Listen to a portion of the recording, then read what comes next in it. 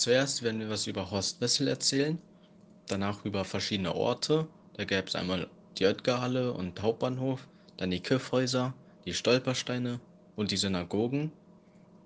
Danach werden wir über die Geschehnisse, danach werden wir mehr über die, danach werden wir mehr über die Geschehnisse sprechen, und zwar über die Zwangsarbeit, die Aktion T4, Tag der nationalen Arbeit und im Zweiten Weltkrieg. Und ganz zum Schluss kommen die Quellen.